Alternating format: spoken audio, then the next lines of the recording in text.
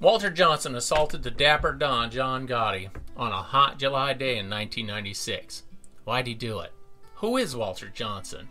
Did the mob take revenge? Who am I, and why in the hell would I know anything about it? I'll give you the answers to these questions that have been around for more than 20 years.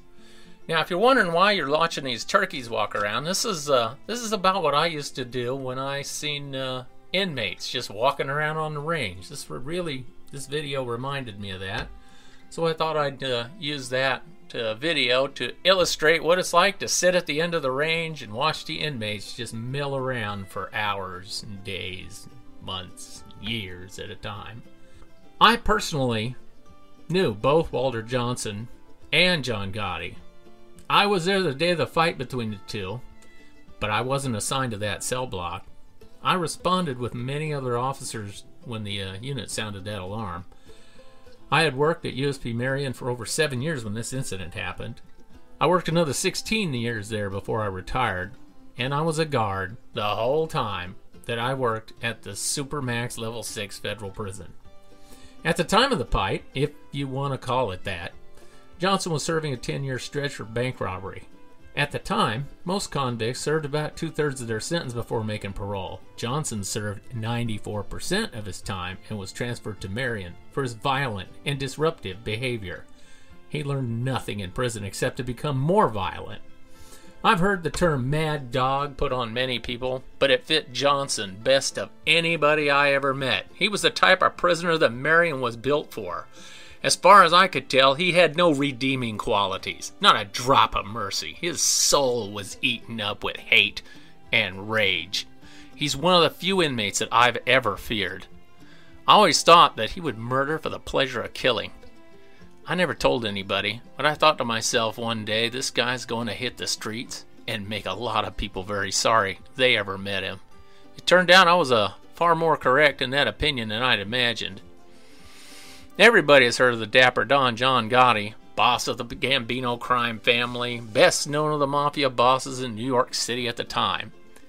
He didn't eat in $1,000 plate restaurants anymore or wear his $10,000 suits, but he did carry himself as if he was still a crime boss, a man to be feared and shown respect. You know, his uniform was always neat, clean, and pressed. There are two stories about why Johnson assaulted Gotti that day. I'll tell you the first, and what I initially thought.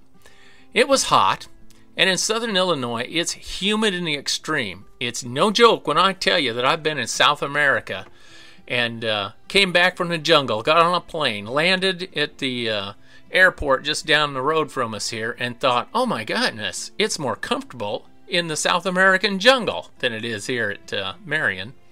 There's no air conditioning and few fans to move the hot, humid air around. The smell of human sweat is overpowering in that close space. Everybody's uncomfortable and tempers are short. So when I ran out to the report that day, of a fight in the unit, I thought it was just two convicts that blew up and decided to stomp a mud hole in each other's ass. In truth, it was much more complicated than that. Prior to this incident, two things were going on. First, the three commissioners of the Aryan Brotherhood prison gang wanted to extend their influence beyond prison walls. They had recently had a reorganization of the gang with the advice and help of John Gotti. Now, he helped them turn it into more of a criminal organization concerned with profit more than power. This contrasted with the way they previously ran the gang, and they used violence just for the sake of violence, and profit took a back seat. Now, the gang still uses violence to achieve its end, but it has a purpose, and it's not violence just for the sake of violence. Rumor had it that Gotti was protected by the ABs while at Marion, but there came a time before July 1996 that they expected to get paid for this service with more than technical advice.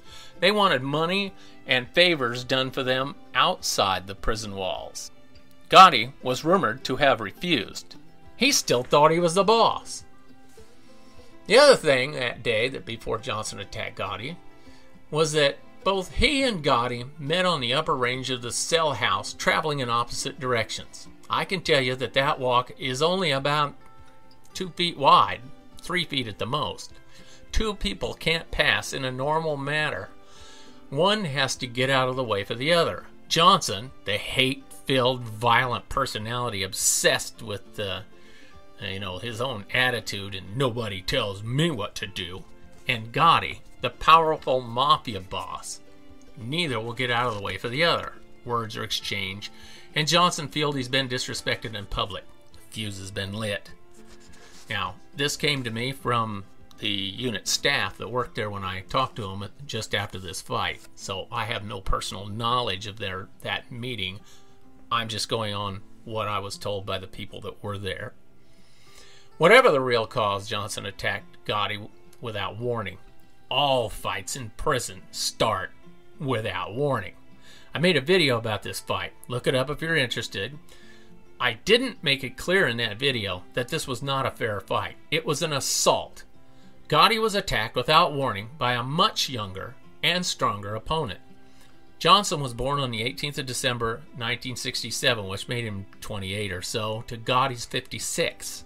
By the time Gotti knew he was in a fight, it was half over. Considering all the circumstances, Gotti did about as well as could be expected. My opinion as to Johnson's motive is this. If the ABs had wanted to assault Gotti, they would have had one of their own do it. If they'd hired a hit on Gotti, Johnson would have been provided a weapon to stab the arrogance right out of Gotti. Nothing sends a message like 20 puncture wounds. I've seen this type of message sent before. It was not an uncommon way to get somebody's attention at Marion. It's my opinion, based on over 20 years behind the wall, that this was a private matter with Johnson. He's a hate-filled, very, very dangerous man. Later events will add credence to this opinion. What happened to Johnson and Gotti after this incident? Well, I'll tell you. Gotti died in 2002 from cancer at the Federal Prison Hospital in Springfield. The same year Gotti died, members of the ABs were charged in a federal indictment for racketeering by taking the contract to kill Johnson for the mafia. Johnson was released from prison on the 15th of May, 2001.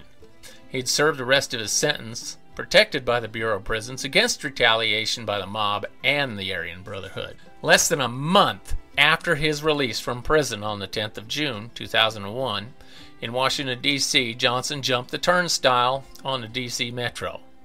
He was observed by an employee who alerted the police.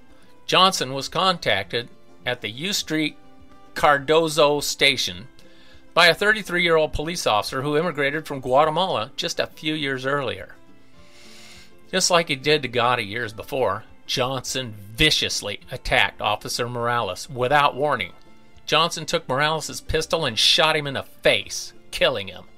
The father of 3 young children died on that dirty platform trying to arrest a guy for not paying the fee for a public transportation. 4 days after killing Officer Morales and stealing his pistol, Johnson was stopped while driving a car with an expired inspection sticker in Philadelphia, Pennsylvania. Officer Harvey noticed that Johnson was reluctant to pull over, was very nervous and moving around a lot when he spoke to him. When he asked what he was doing, Johnson told the cop he was going home after buying diapers for his baby mama. Johnson's not the brightest bulb in the box because the cop noticed that he didn't have any diapers in the car.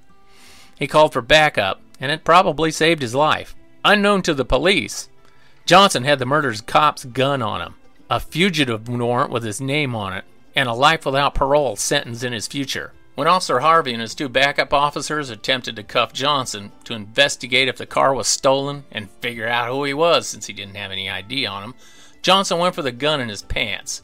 Things didn't look too good for the cops as Johnson, who works out for hours every day.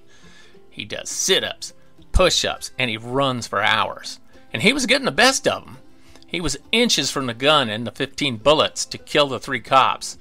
As luck would have it, an off-duty police officer saw the situation, ran across the street, and helped subdue Johnson before he could kill the 3 cops. Did the Mafia get revenge for the Gotti assault? Was all forgiven since the Mafia Don was dead? Maybe not. A few days before Johnson went on trial for the murder, attempted murder, possession of a concealed firearm, and probably jumping a turnstile, he was assaulted in the D.C. jail. Nobody knows who stabbed him 40 times. 40 times. The motive is also unknown. Johnson, he could have died from his wounds while he was in the hospital. His lungs were punctured. They were trying to get him in the heart. And his lungs started to fill up. And he was drowning in his own blood. Was this the Mafia Don reaching out from the grave to get his revenge? Who knows? I can tell you Johnson's doing life without parole for the murder of Officer Morales at the ADX in Florence, Colorado, the new Supermax federal prison that took USP Marion's place. When he finished his life sentence, he's still got 10 years to do in a Pennsylvania prison.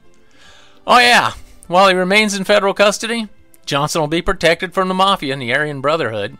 Who knows? With any luck, Johnson will try to escape and die on the wire from a well-placed rifle bullet. We can only hope, right? Oh yeah, almost forgot to tell you. The photograph that I wanted to include of Walter Johnson, it's unavailable. You see, the government says that it's a secret. They can't release his photo because they don't want to violate his rights of privacy. And same thing happened with the Philadelphia police. It's part of an investigation, even though it happened 17 years ago. But, they can't release his photograph because it's part of an investigation. So all this transparency stuff that you hear about the government, yeah, it's all transparent, all right. They're telling us exactly what they're doing. Now, if you enjoyed this video, then don't be an ass. Hit the like button. And would it kill you to subscribe?